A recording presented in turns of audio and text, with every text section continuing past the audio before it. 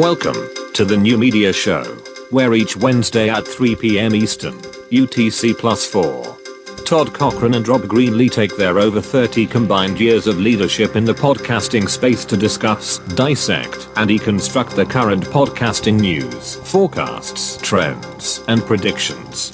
Now here are your hosts, Academy of Podcasting Hall of Famers, Todd Cochran and Rob Greenlee. Hey, Rob, how you doing? Hey. We're back here with the New Media Show. We are back, and we're doing this from Riverside FM. So this is a little bit different experience. Todd's on the road, as happens occasionally, but it's great to be back doing the show. Yeah, I'm enjoying my last day here in Honolulu. I'll be getting on an airplane at 6 o'clock tonight and red-eyeing it back across the pond, as That's they great. say. Yeah. So, but hey, we've got a great guest today. Why don't we do the intro for our guest? Right.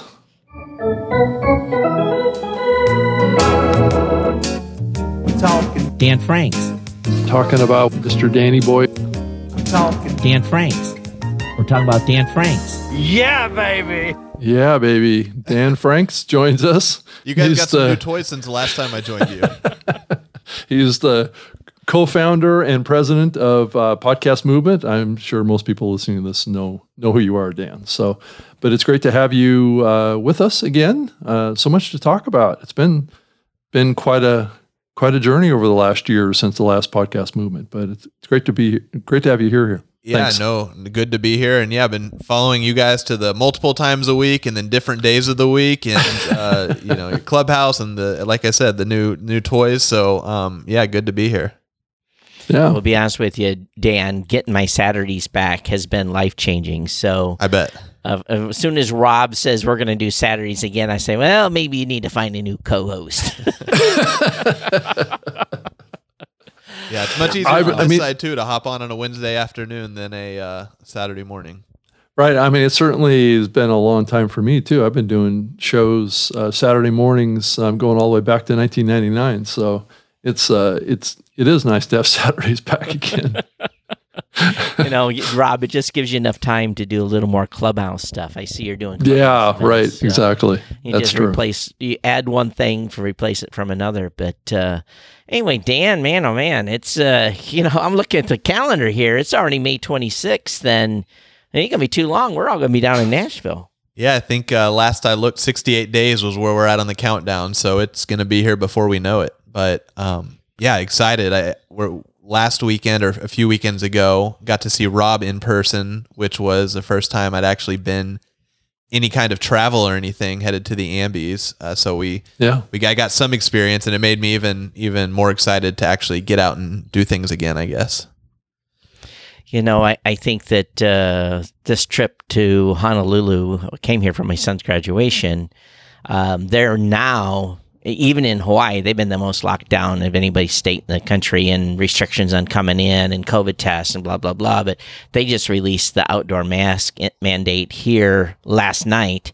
And because when I got here, I'm like, people are outside wearing masks. I was kind of surprised, but it's, beautiful sun in Hawaii. So how is the registration? What do you think your attendance numbers are going to be? I think that's a question that my team keep asking me. How many people do we send? Because is there going to be 5,000? Is there going to be 2,000? Is there going to be, any idea what your number's looking like? Yeah, I mean, I don't think there's going to be 5,000. I think that would be, near close to double, a little less than double our largest year, which was 2019, which we had 3,000 people there. So I don't think it's going to be that much. I'm trying to think if the venue could actually handle that in a normal year. So it's not going to be that, but yeah, I think at kind of baseline 2,000 seems pretty reasonable. It's really hard to tell because we always, just the nature of events, the last 2 months is when the flood of registrations start coming in. Mm-hmm. A lot of people just want to wait until and we've talked about this every year, want to wait until they know they're going to make it before they buy a ticket, even if it's a little more expensive because it's closer to the event. And I think we're going to even see like a later rush and more of a rush this year, just because, things, like you said, things are just now opening up in places. People are just now starting to venture out. not to go to events, but just venture out of their house, venture into restaurants. That's just now starting to happen. So I think as people get out there, maybe start feeling more comfortable, seeing the numbers continue to decline, I think all of those things are going to get more people excited to go out. And like I said, I just had a taste of travel a few weekends ago, and now I just can't wait to do it again just because it's been so long. So Right. I think all of those things really will push it even later. But we're pleasantly surprised by how the registrations are going so far. I think it looks like about 15% of attendees are registering for virtual passes. So that makes the majority of people are buying the in-person passes. Exhibit booths are going to be sold out sooner than they ever have been. Usually we've always got a few trickling in a few weeks before the event. Now we're almost out. So from the business side, we see a lot of excitement and people traveling in. We got almost as many speaker submissions for in-person speakers than we've ever gotten before. So kind of all the different, I don't know what you want to call them, stakeholders in the event really are showing excitement and hopefulness and promise and all of those things. So in terms of some of those fears we would have had 3 or 4 months ago of what's it going to look like, I think all things are pointing in the right direction for sure. I'm so over virtual at this point. And I think you're right with the bar sliding. Even a month ago, I was told that I could not watch my son walk in a stadium. We'd be on a jumbotron in a car in the parking lot. And then 2 weeks ago, they said, okay, we're going to let the parents come in and sit on the football field with the kids. And they had a whole protocol set up. So I was, so things are changing that rapidly. And of course, I don't know what the rules are for the state of Tennessee at this point, but I guess they're ready to accept visitors. Yeah, so there's several different kind of governing whatever bodies and directives involved. So the state of Tennessee, I believe, is basically pretty much open. So I'm based in Texas, and we've kind of got that same mentality where it's open, and then it's up to the businesses what they want to do. So the state itself is open. There's nothing at this point restricting us from the state. The hotel does have some procedures in place, and like all hotels, I think, in the country, at least in the big chains like Marriott, they are saying, masks for anyone inside who's not eating. So as of now, if the event happened today, that's what the hotel would be enforcing. So therefore, that's what we would be enforcing. But still, over 2 months to go. And like you said, how fast things are changing, it's just hard to say, okay, this is exactly what we're going to do. Obviously, we want to keep things safe. We want to keep people comfortable. We want to give opportunities for people that are being extra cautious to be extra cautious, and opportunities for people if, they're willing to give someone a hug that they haven't seen in 2 years. We're not going to separate them. So there's going to be a balancing act, and we're just hopeful that everyone is kind of accepting of whatever other people want to do and be like, cool, that's, we're all kind of in this together and figuring it out together. I think we're going to be one of the, at least in the podcast space, the first kind of big gathering since our last one in February of 2020. Yeah. So I think everyone's just kind of gonna try to figure it out together, and hopefully everyone plays nice that way. Rob, I don't know about you, but I don't think I've ever hugged Dan, but I think when we get there, we're going to have to hug Dan. I'll give you a hug. Yep. It's all good, Dan. So from a experience, like an attendee experience around the format of the event and how things are going to progress in that experience, have you made major changes? I know you have more live stages that are going to be going on the live streaming side, but what's kind of the tracks? Is there adjustments in that as far as what people should expect? Yeah, the schedule and the content is going to be very familiar to anyone who's been to any of our events. So we've got the different stages that are track-based. So if you're all the marketing sessions will be on the marketing stage, and all the technical sessions on the technical stage, and that's kind of how it's been the last several years. So that's going to be the same. There are we had a few like overflow stages in the past that would just kind of were catch-all. Those we did away with in favor of kind of expanding and adding a little bit more room to some of the other stages, just to, we're not quite sure how the seating arrangements are going to be yet. We're leaning towards like pod seating like you see in the NBA and NHL right now, where it might be 2 chairs and then a space, and then 4 chairs and then a space, something like that. So because of that, we wanted the rooms to be a little bit bigger, killed some of those overflow stages. But in terms of the schedule and the layout, it is going to be very familiar to what we've had in the past. But like you said, the biggest changes are or will be incorporating some of those virtual components for people who maybe, they're out of the country and can't travel, or they don't feel safe traveling.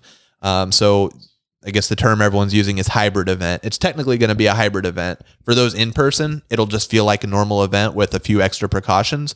But for those virtually, our traditional virtual ticket has just been recordings of all the sessions a few weeks after the event's over, when we get them all edited down and everything. And that's kind of been what the virtual ticket was. This year, there are going to be 5 different stages that are live streamed throughout the event, where they're going to be able to watch. It's not like your typical virtual event now where you're watching Zoom calls. They're actually going to be, watching the sessions on stage, which we think is cool. That'll at least be kind of like baby steps in the right direction for those people. And in addition to that, our virtual platform that we're using, it's also the mobile app platform, and we'll be able to handle like all Q&A for the sessions. That will all happen on the mobile app for both people in person and virtually. So we don't like pass the microphone, because that's kind of getting a little too aggressive there with germs and cleanliness and all that. So people in person will be able to submit their questions on the mobile app to the speakers, or virtually that are watching it live will be able to submit the questions there. So little things like that that'll kind of bring those watching virtually into the same hemisphere of those who are in person. So little things like that. But yeah, like I said, most of those changes are going to be on the virtual side. So those that are running the sessions will be able to see those questions come through if you're up on stage? Is yeah, that exactly. the plan? So on the mobile app or the laptop or the iPad, we'll have everyone kind of trained up on where to see those, and then they'll see those questions come through, and really they won't even know if it's a question from the virtual attendees or the in-person attendees, and they'll be able to see them all and pick which ones they want to answer. I think that's going to work out well. I think you could see that going forward, much beyond the current situation. But yeah, I was, I know that you probably have to be flexible up until the time of the event on, your seating arrangements and all that stuff. We're going to have to see where that's at. But I'm looking forward to being, in the booth saying hello and, the 3:00 in the morning in the hallway conversations, that stuff. Right.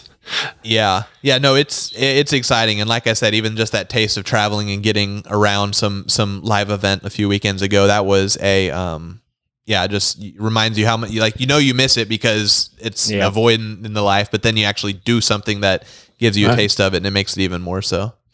So currently, travel between the United States and Canada is still restricted. My understanding, but I think people from Europe can come to the United States with a COVID test. So are you following all that, or, what do you expect on the international side for attendance? Obviously, people in Australia and New Zealand are locked down. They're not going to be able to come. How's the response internationally? Yeah, we've not. I mean, we've just kind of been focusing on the U.S. just because there's still uncertainty. There are people in Europe have told us they're going to do whatever they can to travel. I know every country there is different, so it's kind of you can't really do a blanket statement. I'm not sure what Canada's current restrictions are. I think there might be quarantine restrictions if you're going back across the border, so it's a little more restrictive going that way than it is coming this way. So I do know there are some Canadian speakers that are coming over, and just whatever is required on the backside they're going to do. I think they're all hoping that over the next 2 months some of that might lift, so they're hedging their bets a little bit. But yeah, in terms of international travel, like you said, just kind of rolling with the punches as they go. Well, and we haven't talked about the elephant in the room of sorts, but this venue that you guys have selected is very unique. Why don't you tell us about that? Well, I don't know if that's the elephant in the room, but that's certainly something we're excited about. It's it's a pro and the con, because it's the Gaylord Opryland in Nashville, which anyone who's been to any of the Gaylord resorts anywhere in the country, they're some of the nicest hotels and convention centers that are around. So we're so excited about having this awesome venue, and then it's the year that some people won't be able to make it, so that's a bummer. But on the flip side, it's such a large venue, and it just has like atriums and gardens and all of this, like just tons of space in there. So from a perspective of people looking to maybe be at an event but not be on top of each other at an event, it'll definitely allow for that too. A lot of room for people to spread out and hang out and mix and mingle without just being packed like sardines. So on that side, it's going to be a good thing to have it. But yeah, these Gaylord resorts, I've been to a few of them, and they're just awesome, and the conference space is really nice, and it's all kind of it's all stacked and all in one area. So we're kind of dominating the main portion of the convention center there.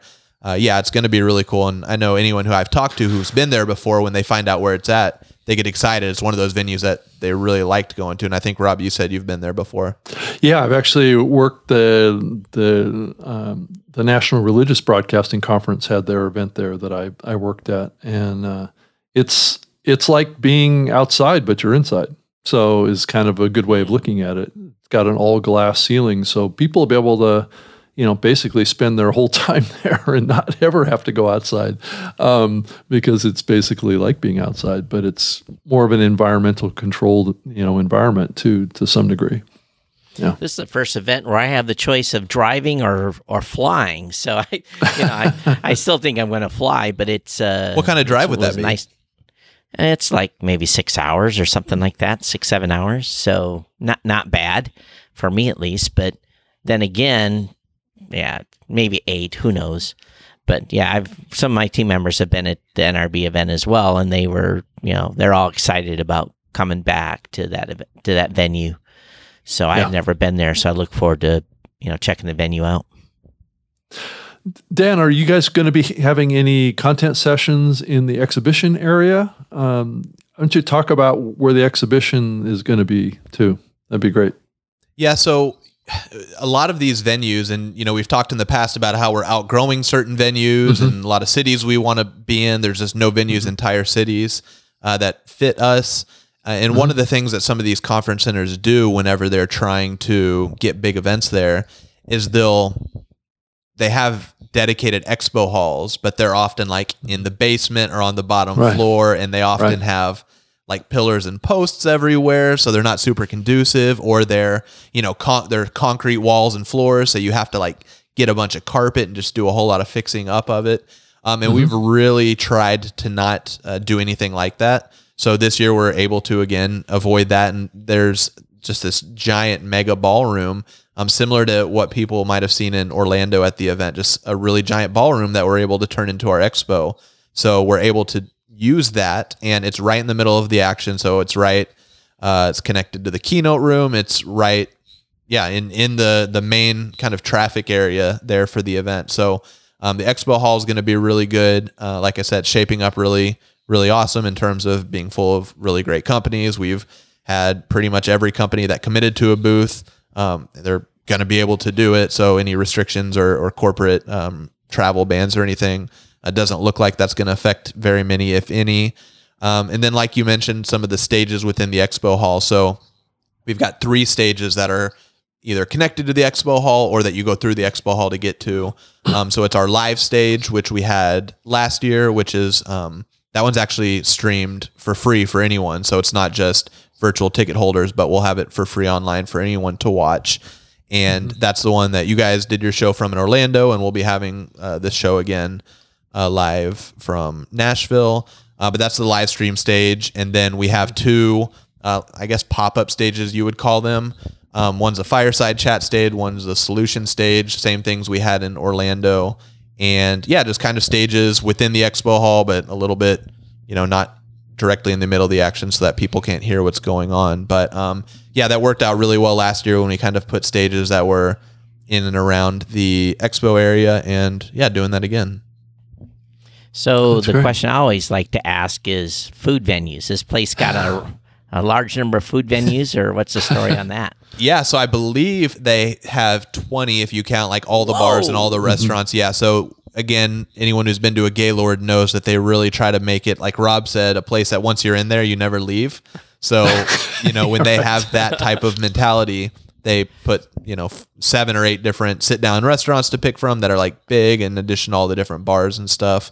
Obviously, anyone that went to Orlando knew that the Orlando Hotel, for a conference center of that size, they didn't just have a whole lot of places to pick from to eat, and the places they had, they didn't even have them staffed up appropriately. So, always That's a head scratcher why a big hotel 25 deep in the bar, trying to get So you only have 2 people for 4,000 people in 2 conventions. Come on now. So luckily I don't think we're going to have that issue. And again, kind of a place that people will be able to get there and then just spend all their time hanging out. And, if they're there for 3 or 4 or 5 days, they could eat dinner at a different restaurant every night and not repeat. Awesome. And I don't think that it's very far to get to other restaurants too that are outside of the hotel too. So I did some of that when I was there as well. Yeah, it's in the I'm not super familiar with all the different regions of Nashville, but it's by the Opryland, obviously, which is a tourist place. So there's a large mall there called Opry Mills, which is one of the biggest malls in the area. And that's like within the same complex. And the hotel is a shuttle that goes to several of these different places. Right. And then I think the hotel's only 10 or 15 minutes from downtown. So it's not that much of a haul to kind of get to all the touristy places within Nashville, all the different bars that people recognize and want to go to when they're in town. So it'll be pretty accessible. Yeah. So what do you think, what's on the agenda for parties and stuff after hours? Now we're getting to the meaty stuff here. Right. Yeah. So we've got 2 big ones planned. So iHeart does their big party every year. Not quite sure where it's going to be, but every year they do a big one. Sometimes it's in like in Los Angeles, it was in kind of an underground like club area, little loud, little little dark, but it was a really good party for, the people that was kind of their scene. And then the year before they did one, an outdoor party, kind of the exact opposite, in Orlando at, I think it was called Tin Roof. So, but they always do good parties, and we'll hopefully find out soon where theirs is going to be. And then we have another party that's in the works. I'm not quite sure who the sponsor. We've got it. It's weird. There's somebody that sponsored it, and I'm not quite sure what the promotion is of that's going to be. So, but it's going to be another big party. So we're excited about that. We've got our kickoff party the first night. The after party Friday night, still open for sponsors. So if anyone's listening and wants to jump into the after party after the event concludes, that's one to hop in on and make it happen. Oh, so that was not a sound effect. I was going to say, I've never heard that Rob's door. So do you think then that, it just sounds to me like I get excited because it sounds like we're almost back to normal, so we're going to have normal sessions. We're going to have different protocols, obviously, in effect. But do you know of any other big events that are going in this place before your event where the hotels had some experience, or are they running stuff right now? Or yeah, they've been running things. I'm trying to think when our last site visit was, but it was several months ago, and that was basically the last week they could get us in there before they were more or less back to full production mode. Wow. Being one of the states that's open, and I can say the same thing for some of the properties here in Dallas. For the past several months, they've kind of been full, maybe not full events, but like big events going. So right. Yeah, I can say that's already happening now. So by then it definitely will be, definitely lots of practice under their belts, and they'll hopefully be able to see what's working and what's not working, and we'll be able to take that feedback from them. Ironically enough, a lot of the events in general in the hotel conference industry are medical conferences, drug conferences, those kind of things. And they said those were the first ones to come back. And it was just because all the doctors would get their vaccines or come in with their tests and just like be okay to be in the area. They just knew that, if they all felt like, okay, they're wearing masks, they've got their negative test, and then they're all there together. So those were actually the first ones they said to come back, were all the medical and the dental and all those types of things. So I have to ask you this question. If you don't want to answer it, it's okay. So we've seen your guys' show progress over the years, and obviously more money's come into the show with the bigger sponsors. How has the corporate overlords, the big boys, how are they, the Spotifys of the world and those folks, are they, they engaging and coming in full force? Yeah, they are. Probably everyone that you would consider under that umbrella is going to be there, is participating. We've had phone calls on content. They've got their experiential teams, because they all have like teams within teams, planning out their booths and stuff. So yeah, everyone we've talked to is going to be there in full force, if not more. Getting pitched, sessions and talent, big name talent and stuff. All these things that normally would happen. and it's been 2 years since we've actually done a full version of this. It's even, and so much has changed in those 2 years. It's even more so than we've ever had before. So, What but do you know, we're think still then- doing, I still feel like we're doing a good job of like, I don't want to say like throttling some of that back, because, you know, we appreciate the support and all of that, but we're, you know, still balancing it. We, like I said, we did our open call for speakers, got more pitches than ever before, more proposals than ever before. And like 95% of those are independent podcasters or, you know, people from small kind of homegrown networks. They're not the big names. And that's still what's going to make up, I'd say 75% of the programming are those people that have been the core since the beginning. So I feel like we're not, you know, I'd hope we'll never get to the point where it's so stressed that we kind of have to pick one or the other and can't do both. But at least for this year, I feel like we're still able to do both.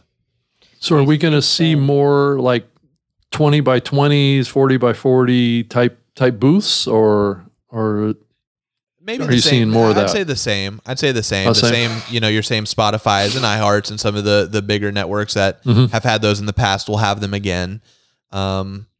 Yeah, so I would say there's not a huge change there. But I think Orlando was the first year in 2019 where we actually saw like real corporate money, like Right. building out those Mega booths. And booths. yeah, and Spotify had, you know, the mega booth where it looked like there was vines growing all over and stuff. And even in Los Angeles at our smaller event, Right. iHeart had put together a you know, pretty unique big booth there. So yeah, but I think that's just started coming, and I do think that those will continue. But I wouldn't say necessarily more.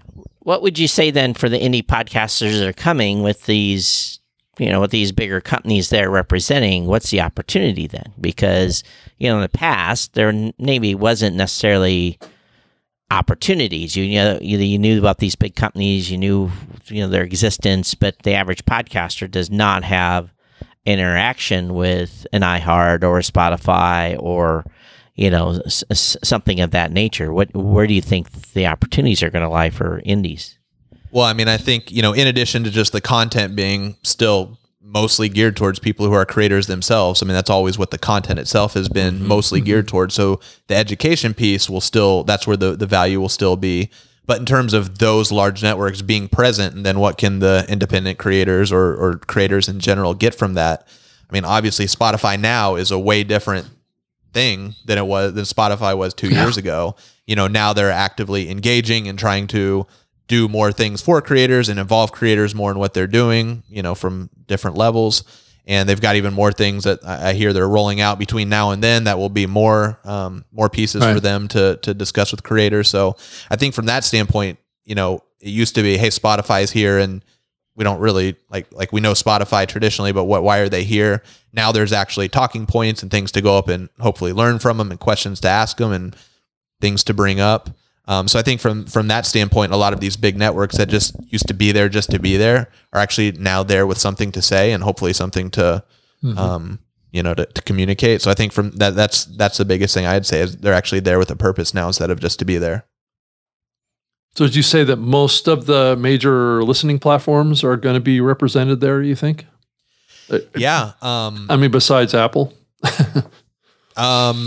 And Apple will have some sort of presence, still working on that. Are they? Okay. Yeah, you know, in the past several years, they've done some like invite only type workshops exactly. and stuff where they were trying to communicate mainly to the, you know, the hosting companies or the platforms or, you know, some of the larger podcasters. You know, again, what's changed in 2 years and 2 months with them, they're now trying to do a lot more, you know, one-to-one with the creators and more opportunities and offerings for creators independently, in addition to just what they're doing with the different, you know, hosting companies and stuff. So they do want to have a presence, and they do now feel like they have stuff to say and share that maybe they felt like they didn't before. So we'll see what that shakes out. You know, anyone who's worked with Apple knows that they like to, you know, have control over what they do and what they say and how that message goes out. And their preferred method is always through their official WWDC conference or their own, you know, keynote talks that they either host in person or broadcast. So anytime you try to get them to do something like at an event like ours, announcements and stuff, they'd rather do it on their own platform than ours. And, you know, all kinds of things that, you know, that made like the invite only a lot easier for them to do than something that's public. But like I said, they've got a much bigger team on the podcast side than they did before. Some familiar faces over there, like for instance, like Jake Shapiro, who was with PRX for years, who's always been active at PRX, and Radio Public is where he has been. Right. He's always been active in the event. Now he's in-house in Apple. So a lot of things that, you know, are hopefully helping with that transition to get them more involved. Yeah. Go ahead, Todd.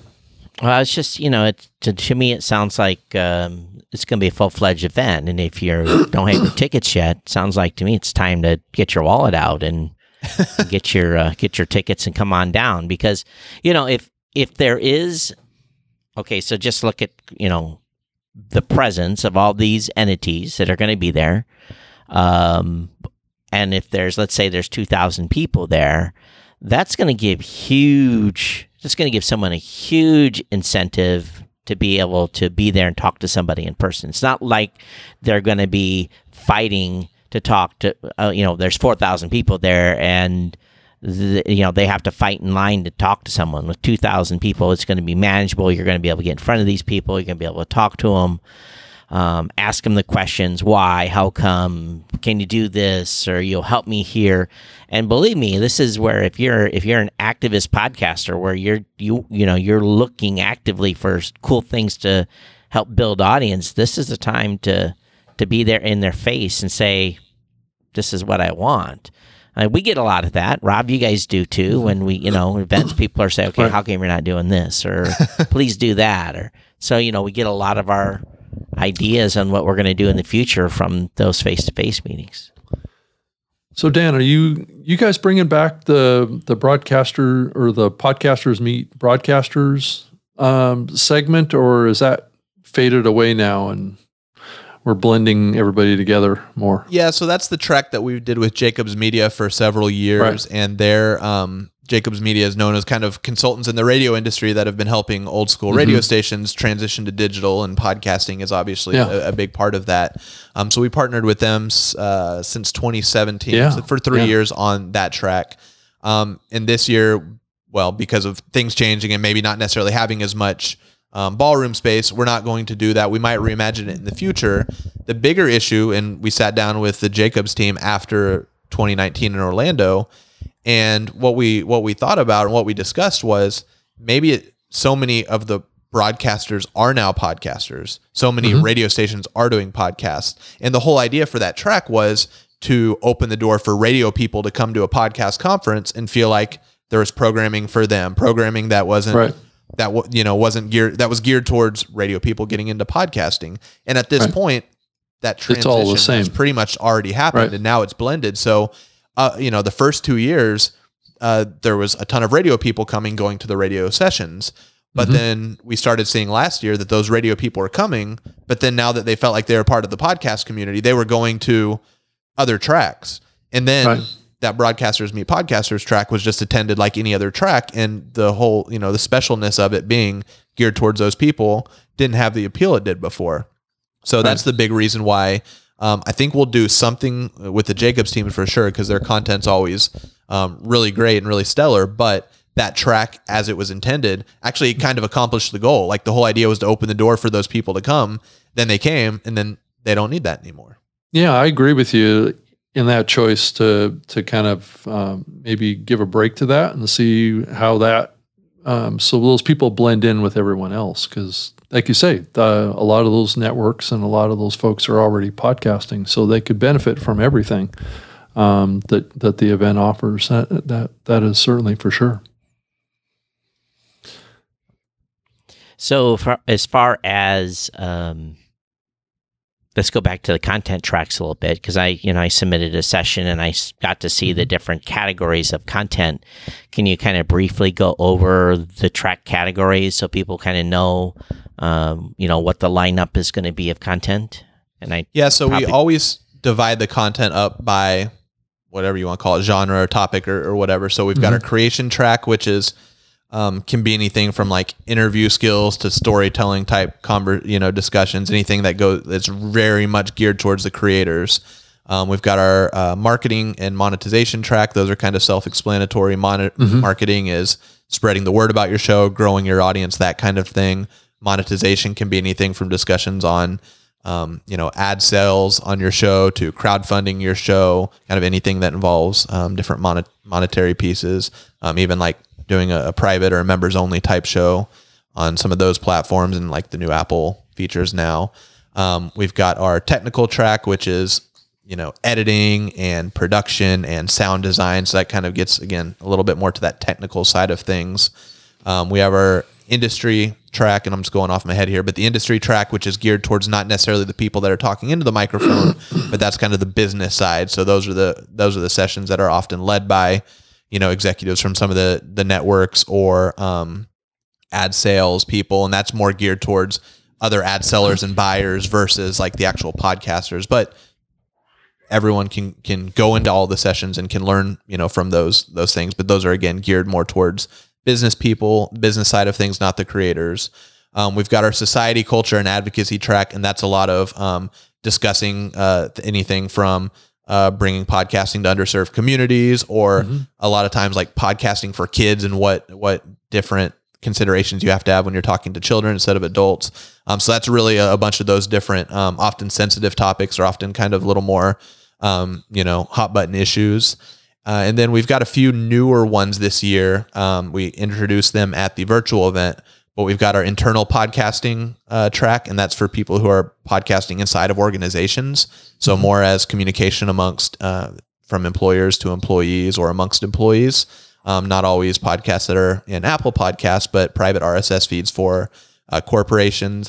And then we've got our branded podcast / content marketing track, and that's somewhat similar to the internal podcast track, except though that's for companies that are podcasting as a form of content marketing. So we've seen a lot of companies like Trader Joe's is a perfect example of a company that uses their podcast as pure marketing for their store, but they do it really well. So, and there's not a lot of brands that actually do it really well. So trying to pull some of these brands that do it well to come teach, and then also some of the companies that are behind those branded podcasts to come teach that skill. And then the last one this year, which is fully new, is the Spanish language track. So that's a track for, it's all going to be in Spanish. And that's obviously, we all know, and you guys talked about it before, that's a growing side of the podcast industry, or non-English speaking podcasts. So we're, this is going to be our first step in that direction, to have a full day on one of our tracks for Spanish speaking sessions.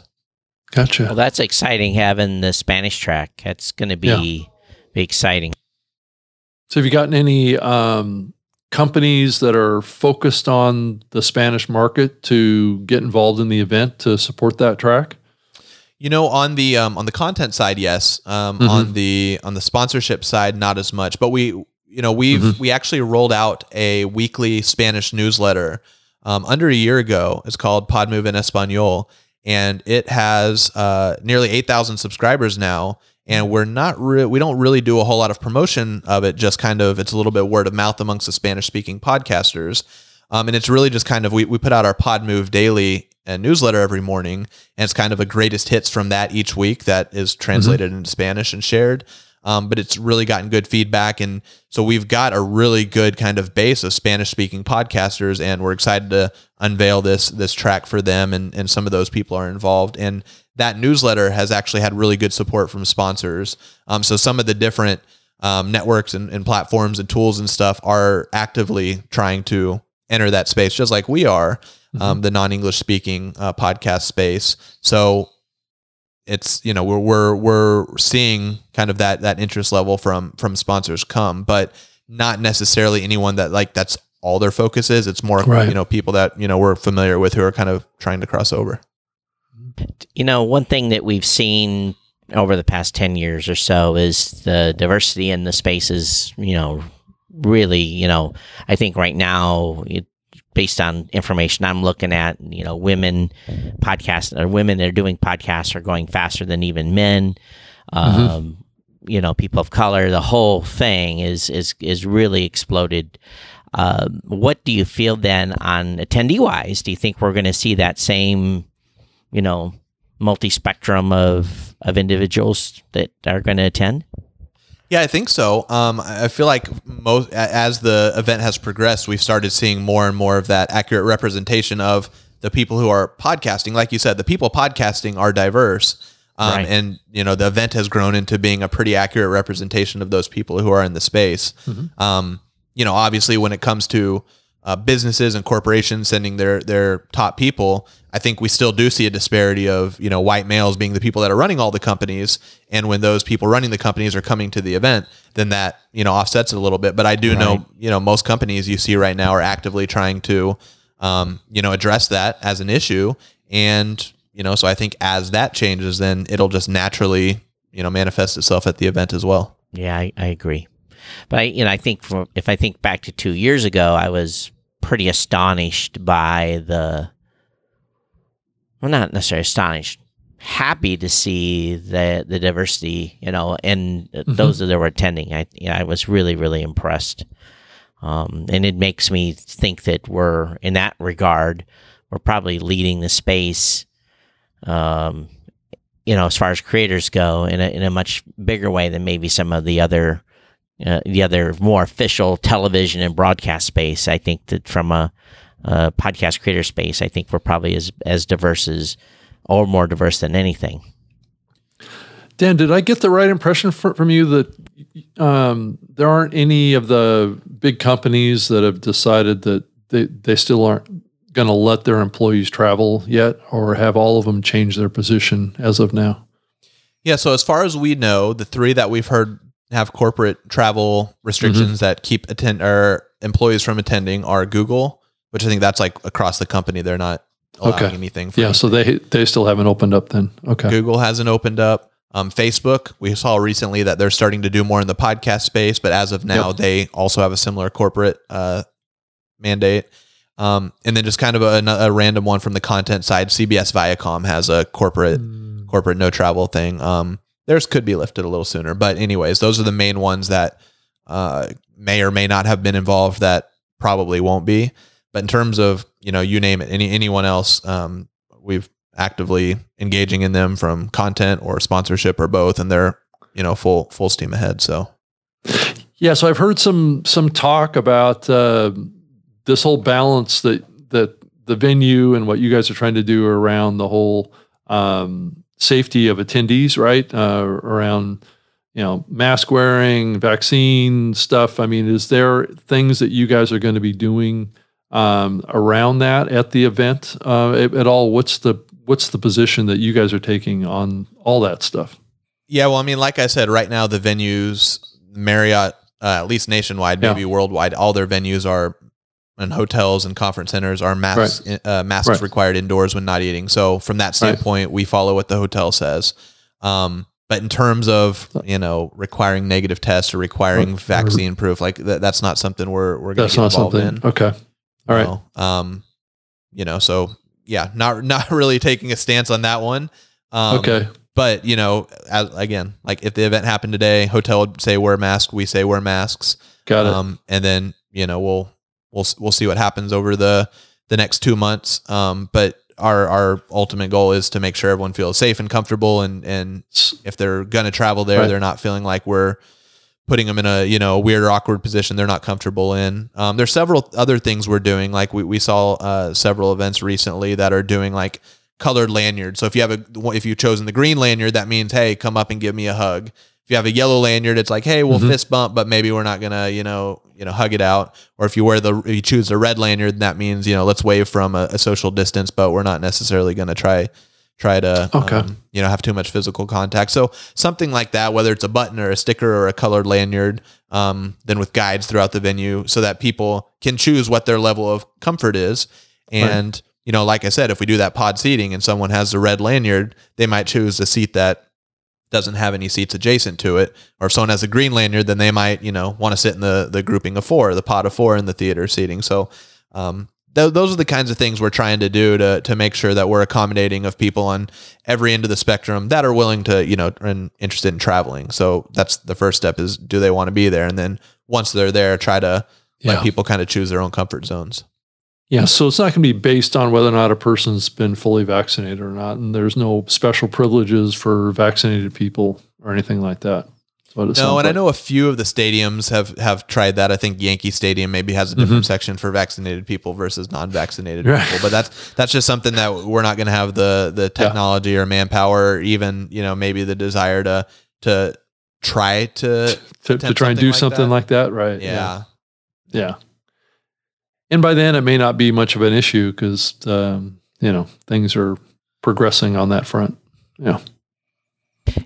Going back to my experience with going to my son's graduation, they had every family had a number, and we had a parking stall with a number, and then we had a specific seat, and then as soon as your son or daughter walked, then you had to get up and leave the stadium and go back to your car.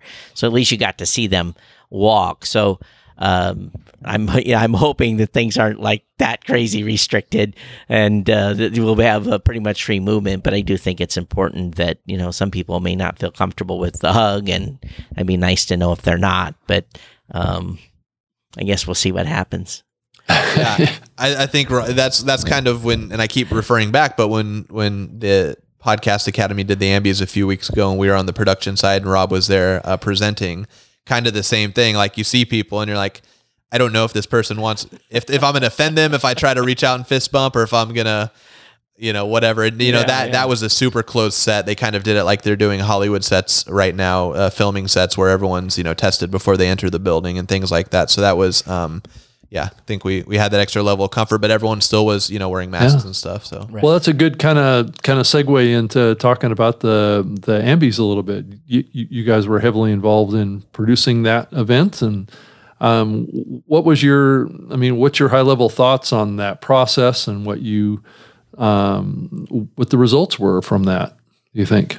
Yeah, so taking a step back, obviously our specialty that we started the company on is producing events, and we quickly learned, by trial by fire, how to produce virtual events and things like that. And when the Ambi team decided to do the awards but wanted to do it virtually, and they came to us and asked if it was something we could help them do, we obviously liked the idea of helping them, but we really liked the idea of trying to do something that wasn't all Zoom call based, all pre-recorded video based.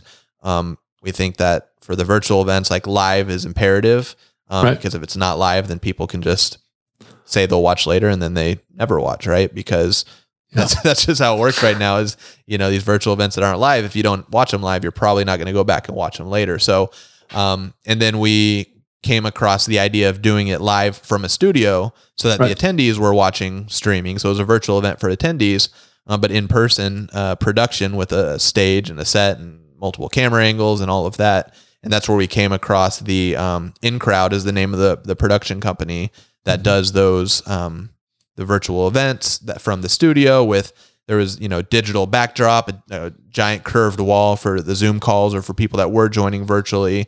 Just a really cool setup. And I thought it turned into a really cool, unique event for those who watched at home. And almost like, it almost felt like, because that's similar concept what the Grammys and the Oscars did, is kind of on stage, but broadcast to, people. There wasn't a live audience. All the nominees joined via Zoom call, that kind of thing. So we kind of took that, and I feel like did it, for what was a first year event from a first year group. I thought it was a really, really good production. And, we were super excited when we saw the numbers of people who watched live on Twitch and then watched later on Twitch. Those were pretty staggering numbers for, what is a niche, still a niche kind of award show. Right. And I think a lot of the feedback that I heard, a fair amount of people were skeptical that all the nominees were live, and just purely from being there in person myself, I've never seen so many Macs lined up with the separate callers, with Zoom running, all lined up along one wall. So it was definitely all of the nominees were live. So it was the secret sauce was, like you said, a lot of calls, a lot of Zoom links being shared around, hard work from our team who was doing the production, who had to there was over 150 finalists, and each one of those did a rehearsal with our team to make sure that when they jumped on, their lighting was going to be right, their camera placement was going to be good. And then for all 150 of those attendees to actually show up on time in the right Zoom link when they were supposed to be there. We didn't have one finalist who didn't show up live where they were supposed to be, which that's the biggest shocker of them all. Is That's nobody, a miracle. Nobody forgot. Nobody had an internet outage. Nobody. Yeah, it was. And yeah, that was a good compliment, Rob, from people that said that they felt like there was some pre-recorded, finalists or pre-recorded acceptance speeches, or that some people knew they were the winners before, and we know for sure that they didn't know. No, because we found out pretty late in the game ourselves. So yeah, it was It's it That's was one of the reasons why I went to pre-recorded stuff, because I could never get people to show up, and plus I didn't have 20 Macs in the back to be able to sequence them in. right. But yeah, I mean, it was a completely live production. I mean, I had to be timed to come up on stage at the right time and do all that. I mean, there was a lot of back end kind of logistics, just trying to plan who was going to be where and when, and how people were going to walk in and off the stage and all sorts of stuff. So it was pretty detailed. I was there rehearsing a couple hours before the event too. So it was I was impressed. It was a fantastic production. Yeah. So I do have one idea for Podcast Movement. You ought to have a contest for the most creative mask. Okay. Why, Todd, are you guys and your team creating a colorful mask or something? No, but I'm sure you guys You're saying are. is he setting up a contest that he thinks they got a chance of winning? Yeah. It's just an idea. Yeah, that seems like a seeded plant for something that's he's planning. That will be interesting though, because we do see everyone, people having their own podcast names on their T-shirts and stuff like that. Right. I wonder if we'll see some custom masks for people's shows, because I know TeePublic, which is one of our sponsors, they do print on demand for a lot of podcasters, and they do mask print on demand too. So I wonder how much those have been distributed out. So yeah, there's been a lot of changes, and I know that the Libsyn folks are already planning a bunch of different T-shirts and also masks too. So I could see Todd do that too. But on the mask discussion, it's funny because not funny, but it's interesting. Because as we were, call it March of last year, April, even May of last year, we still thought there was a chance that the 2020 event was going to happen. We thought maybe things would get better. Yeah. And, one of the things that would come up was, okay, well, we're obviously going to give people masks that check in, in their bag. But how tacky would it be if we put like a logo on it, or we sold a sponsorship on it? Because things were so fresh then that, that seemed like it would be a really tacky thing to do. And now, a year later, like the masks are, slowly going away, but still kind of around. And now it's a, kind of, hey, should we do a contest for craziest mask? So it's just interesting over the course of 12 months, how the sentiment, behind them changed from when they were fresh to where now you kind of, like Todd said, even sometimes still see them out on the beach or something. Yeah. I mean, I think that a lot of people have really gotten used to wearing masks now. I mean, I see it where I'm at here now. I mean, they've already said you don't have to wear masks when you're outside, but I'm shocked to see how many people wear masks when they're outside. Well, it's going to be a slow transition, even when it's all done. Because you have some people, you look in Asia, a lot of people in Asia, like if they have a cough, it's a respect thing. They wear their mask. They don't want to get other people sick if they have They've been doing it for 30 years. Yeah, they have. So, there's going to be some people that say, oh, now it makes sense why they did it. Like maybe I do have a cough, I'll do it. Or maybe I'm on the subway and just crammed in like sardines. And for my safety, it makes sense to wear one. So, and I think it was such a slow transition to get people for people to buy in, and then once they bought in, it's going to be an equal transition for them to get comfortable. Yeah, and some people invested some big bucks in some of their masks that they have. I know some of them had like little fans built into them and all sorts of stuff. Or some people bought the disposable ones in bulk, and now they're like, if I don't keep wearing these, I'm never going to go through this box.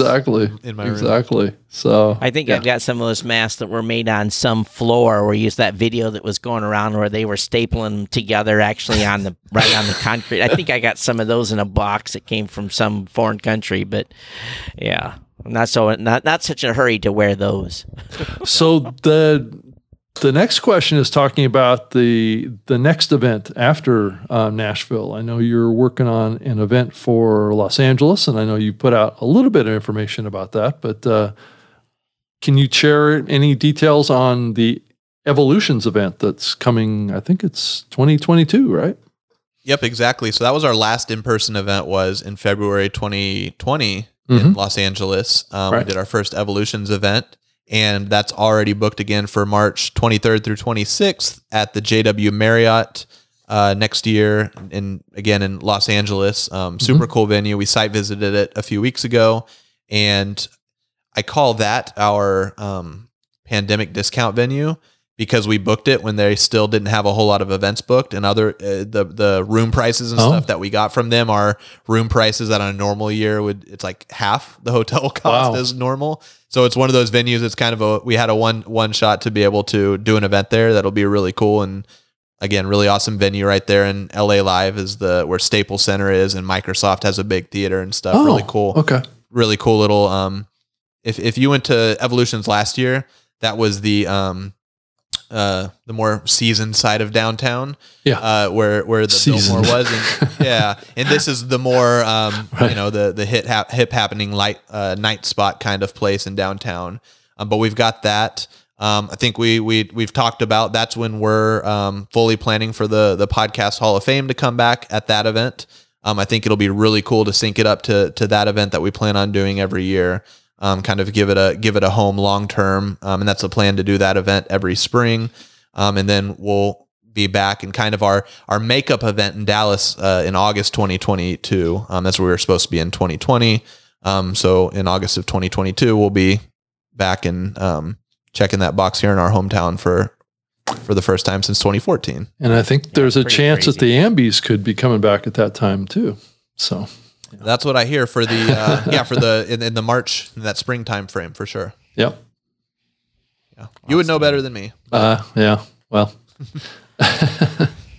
Gentlemen, we're already at an hour, and I think Rob and I decided just because I'm here in Honolulu, we're going to go a little shorter. Anything else have we missed? We didn't talk about any news, so there's going to be a lot to catch up next week, Rob, when we talk about what's been going on in the space. But we could always do a Saturday show, Todd. Maybe Dan. I'm just pulling your leg. I'm just pulling your leg.